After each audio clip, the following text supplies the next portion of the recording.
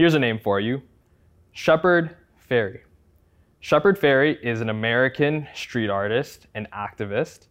The Institute of Contemporary Art out in Boston has him as one of the most influential and famous street artists. He has his work in some of the most famous museums like the Smithsonian or the Museum of Modern Art out in New York. Now, I'll be completely honest with you. I had no idea who this guy was before I started writing this sermon. But maybe some of you who are more artistically inclined know who he is. Shepard Fairey is the artist behind this famous image. If you don't know what this is the Barack Obama Hope poster that was so instrumental in his campaign back in 2008. I remember seeing this image everywhere. People were recreating it. They might have added a different face or maybe added a different word underneath. But this was so instrumental in Obama's campaign back then.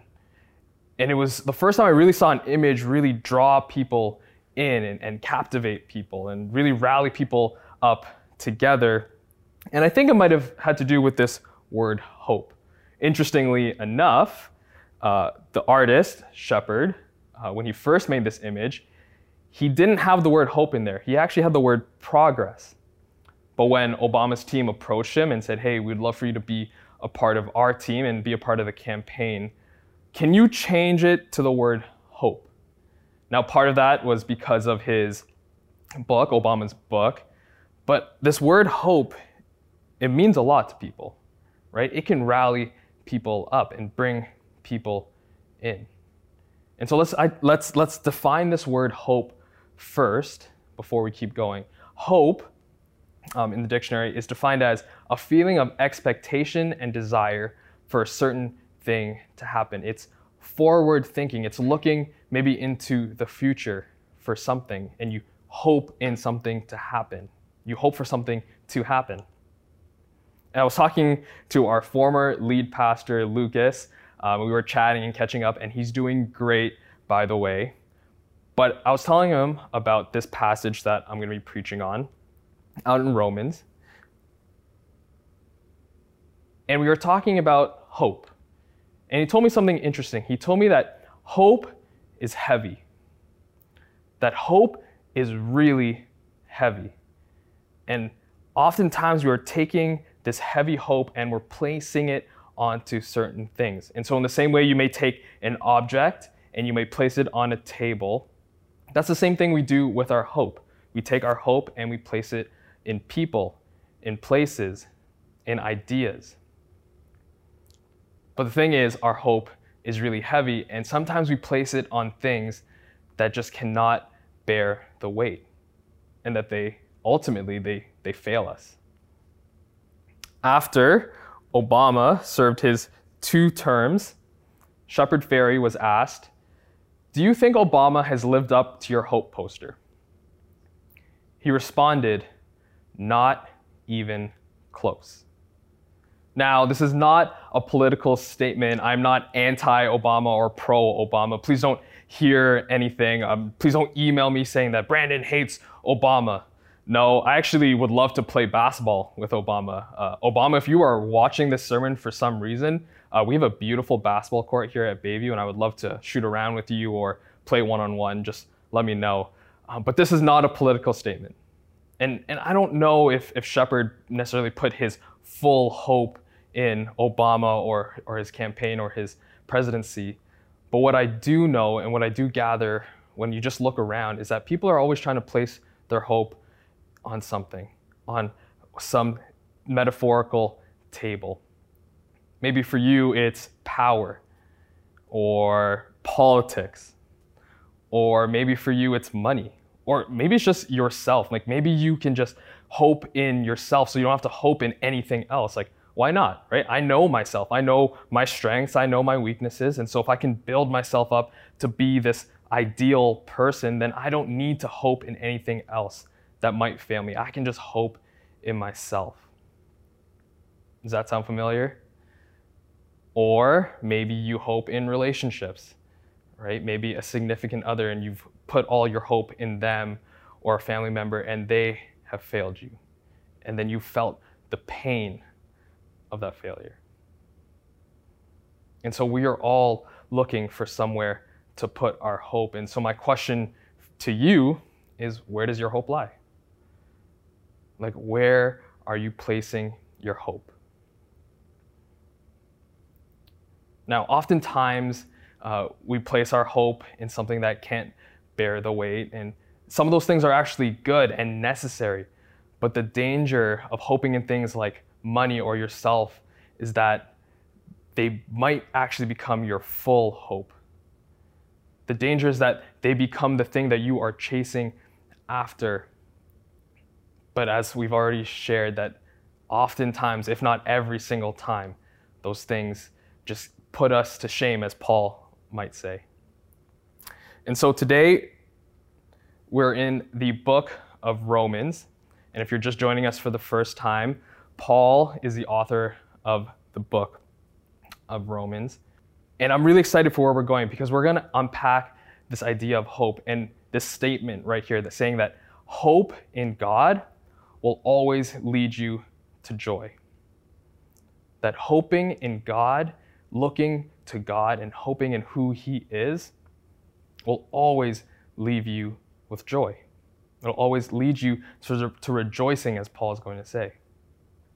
And I love what N.T. Wright says about these verses right now. He says that hope is where this passage is going. And so let's go, because I know we need to place our hope somewhere. Today we're in Romans chapter 5, like I said. We are in verses 1 to 11, and we're going to start off in verse 1, and it says this: Therefore, since we have been justified by faith, we have peace with God through our Lord Jesus Christ. And this does such a good job at reminding us of where we've already been. And so chapters 1 to 4 can very briefly be summarized by this: that we have been justified by faith, that we are now righteous, we are declared righteous, we are in right standing before God, not because of anything that we do, not because we do more good things than bad things, but solely by our faith in God, by putting our active trust in God. And so we've been justified by faith in Romans chapter 1 to 4. But chapter 5 is actually pretty interesting, because biblical scholars mention that there might be a shift in the tone here. That whereas chapters 1 to 4 may have been more of a dialogue with a hypothetical interlocutor, this is Paul switching the tone, saying that, well, what do we do now? Now that we have been justified by our faith, like, now what? What is the Christ follower, the Christian's response to this justification? There's another thing that I can note here to kind of exemplify a shift in tone. In these 12 verses, the word we is used 16 times. And so just that shift into the first person, Paul is saying, now what do we do? What are we called to do? What is our position here? And so let's keep reading. Verse 2 to 5 says this: Through him we have also obtained access by faith into this grace in which we stand, and we rejoice in hope of the glory of God. Not only that, but we rejoice in our suffering, knowing that suffering produces endurance, and endurance produces character, and character produces hope. And hope does not put us to shame, because God's love has been poured into our hearts through the Holy Spirit who has been given to us. These verses are some of my all-time favorites. Every year, I choose a passage and a block of verses to really center my life around that year, just to kind of memorize and really meditate over. And a few years ago, this was that passage. And I loved it because it reminded me that hoping in God will always lead me to joy. Right here it says it. We rejoice, we have joy in the hope of the glory of God. And so what is this hope that we have in the glory of God? Well, it means that we are hoping in the full expression of God's kingdom, that we can look forward to God's kingdom that he is going to bring to this earth, how he restores this earth and the world that we are living in. And so what do I mean by that? Well, as Christ followers, we get to experience his joy now, right? In our day-to-day, we are in this tension, as some scholars might say, as this already but not yet. So we're already experiencing God's joy. We get to be beneficiaries of his blessing on us. But there's also this not yet, where we are looking forward to and we are hopeful for a future, where it says in Revelations 21, where he will wipe away every tear from their eyes, and death shall be no more. Neither shall there be mourning, nor crying, nor pain anymore, for the former things have passed away. Revelation goes on to say that God is making all things new. And so that is the kingdom that we already are looking forward to, where God's full expression, full reign defeats evil, wipes away every tear. But at the same time, we actually get to experience God's joy and blessing right now as we go out and we live out God's mission. And so we have this expectation of a future that we can hope in and desire, but we also get to live in it right now.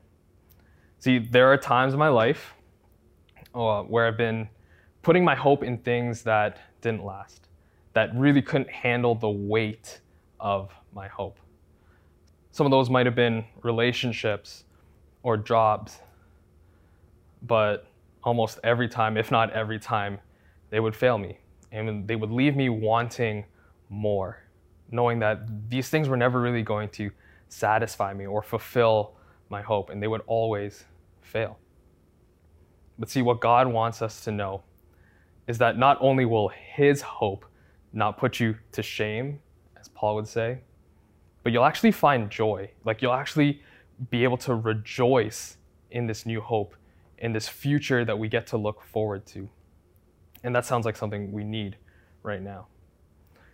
Up to this point, I've been pointing out a difference between the hope of this world and hoping in God, and how one hope leads you to shame, as Paul says right here, and as he's inferring here. It fails you. It leaves you desiring more. And it definitely doesn't lead you to this ultimate glory of this everlasting future with God. And maybe you've actually felt the pain of placing your misplaced hope in other things, in the things of this world.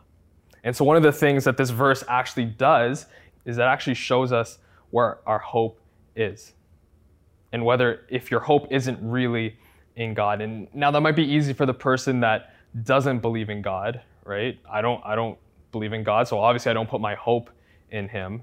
And so let me just talk to the Christian. If you call yourself a Christ follower, let me talk to you for a second, because it is so easy for Christians to say, well, I believe in God, but they never really put their hope in him.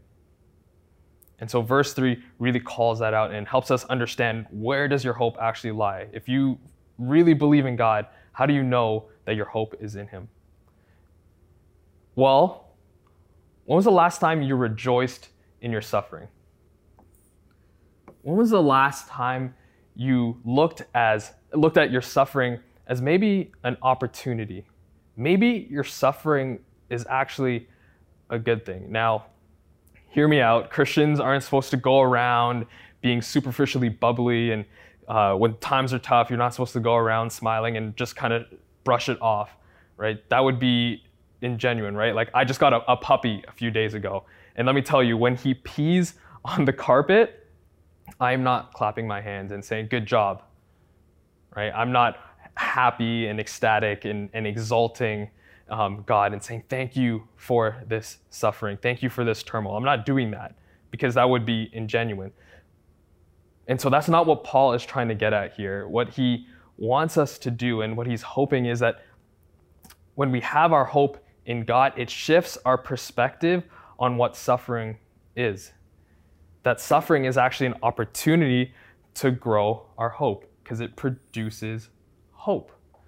When you hope in God, you get more hope, right? It leads you to joy, right? Suffering isn't always just a bad thing that maybe the world might see it and put it as. See, as a Christian, when our hope is in God, we don't look at it as necessarily only a bad, negative thing. We don't pretend to be happy, but we do look at it as an opportunity to grow our hope. Another way, and actually Douglas Moo, a biblical scholar, he would put it is that hoping in God is like a muscle. I studied kinesiology in university, and one of our courses, actually a few of our courses, talked about this use it or lose it principle.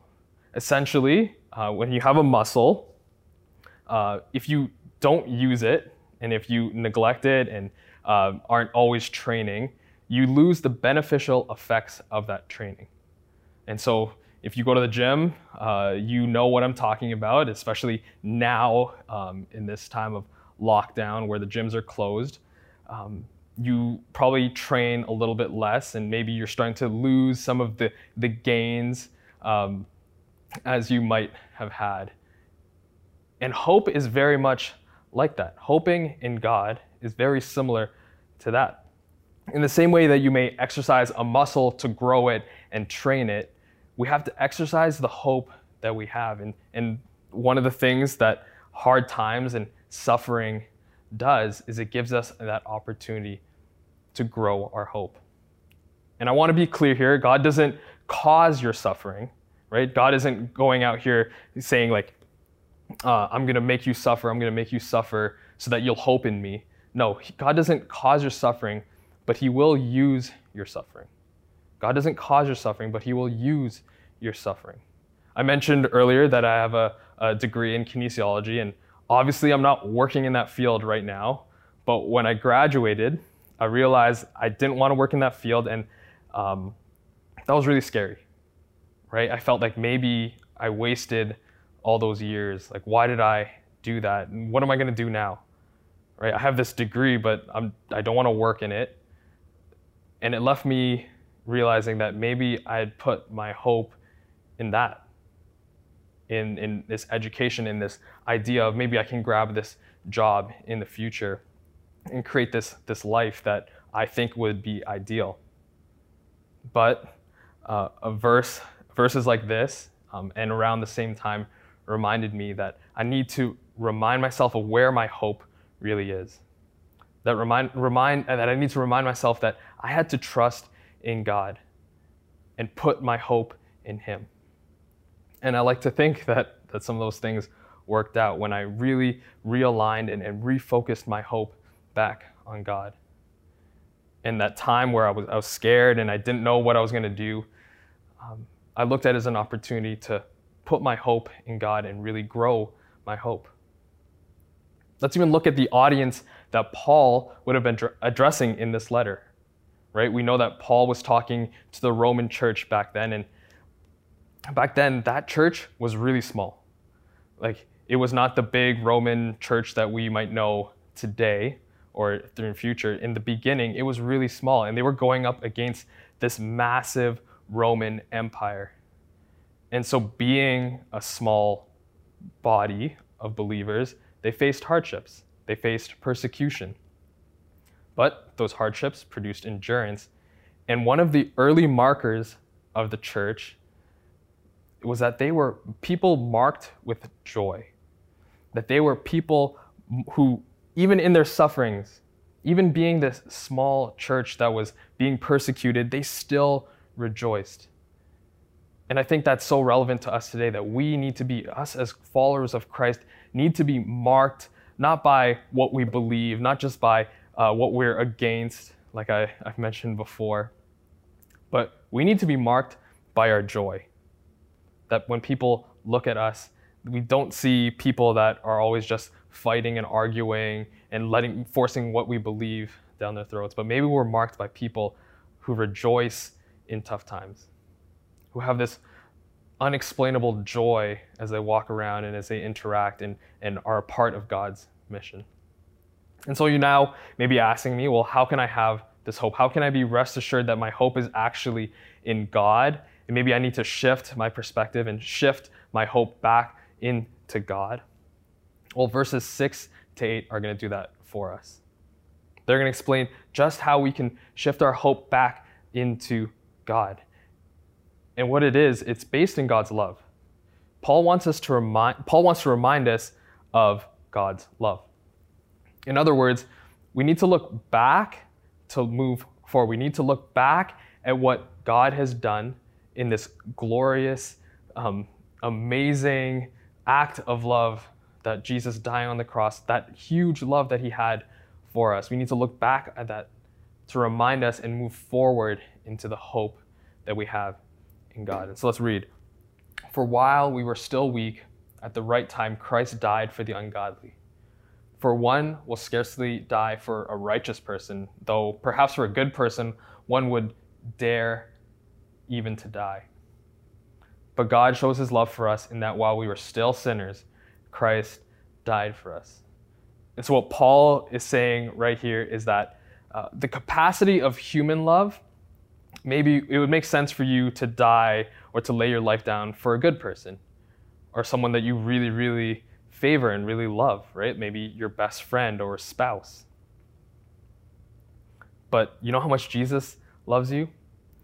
He died for the enemy of him, that he died for the rebellious one, the person that was so far away from it. And Paul knows this very well because that was him.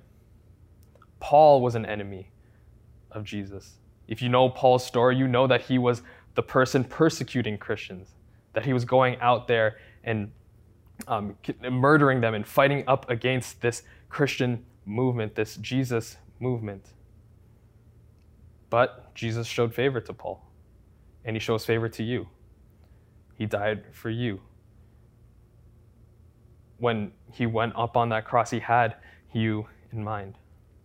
And again, not because of anything you've done, right? This is not a reward because you checked off a bunch of things on a list, and maybe you did more good things than bad.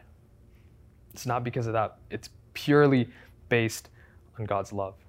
And so we look back at this great act of love to remind us of the hope that we have. We look back at what Jesus did to know that we can put our hope in him.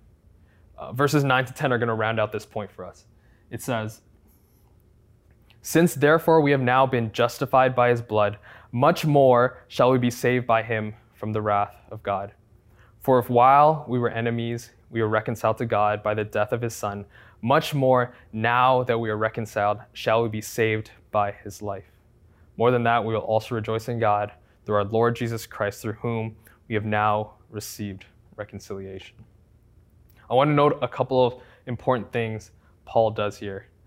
First thing he does is rabbis back in the day would have used this literary device called, excuse my pronunciation, kal wahomer. All right, it's also known as light and heavy. And so, generally speaking, when you're making an argument, you would prove something small to help prove the bigger point. Right? You would start off light to get to the heavy. But Paul, what he does is he actually does the opposite. He starts off by saying, God did this amazing thing. He justified you by his blood. More shall we be saved by him from the wrath of God. So he did this massive thing. He justified you. He justified you. So we can be rest assured that he will do this lighter thing. Right? Maybe in our eyes it might not be that light, but comparatively, being justified by his blood when we didn't even deserve it, we can be rest assured that we will be saved from the wrath of God. Verse 10 is kind of like a parallel to that. And he says that while we were enemies, we were reconciled to God by the death of his Son. So much more, right? Now that we are reconciled, shall we be saved by his life. Again, he did this massive thing and he reconciled us, right? He brought us into a relationship with him. And so we can be rest assured that we are going to be good and we will be saved by his life. I think that's good news. I think that is really good news, and that we can trust that this hope that we have in God is going to hold, that it's going to be able to hold this heavy hope that we have placed on him. And so as we live in a world where things have failed us so often, that we've hoped in things, in people, ideas, places, we've hoped in these things that have failed us so often, we're actually starting to hope less. Like we've gone and hoped in things and they keep failing us, and so we're now more anxious about the future. The people are actually believing that maybe we should just stop hoping entirely. And maybe that's you. Maybe you have stopped hoping and you're just trying to get by. And so I think the beauty of being a follower of Christ and being a Christian is that where there is suffering, where there is a lack of hope, we actually get to step into that. We actually get to step into the world and bring hope back, because there is almost just a lack of hope entirely. We can say, hey, there is better. We can say that there is a hope that won't fail you, that won't leave you broken, wanting more. There is a hope in God that will lead you to joy. And verse 11 kind of ties all this perfectly together and just leaves us with a call and a draw. And he says, we also rejoice in God.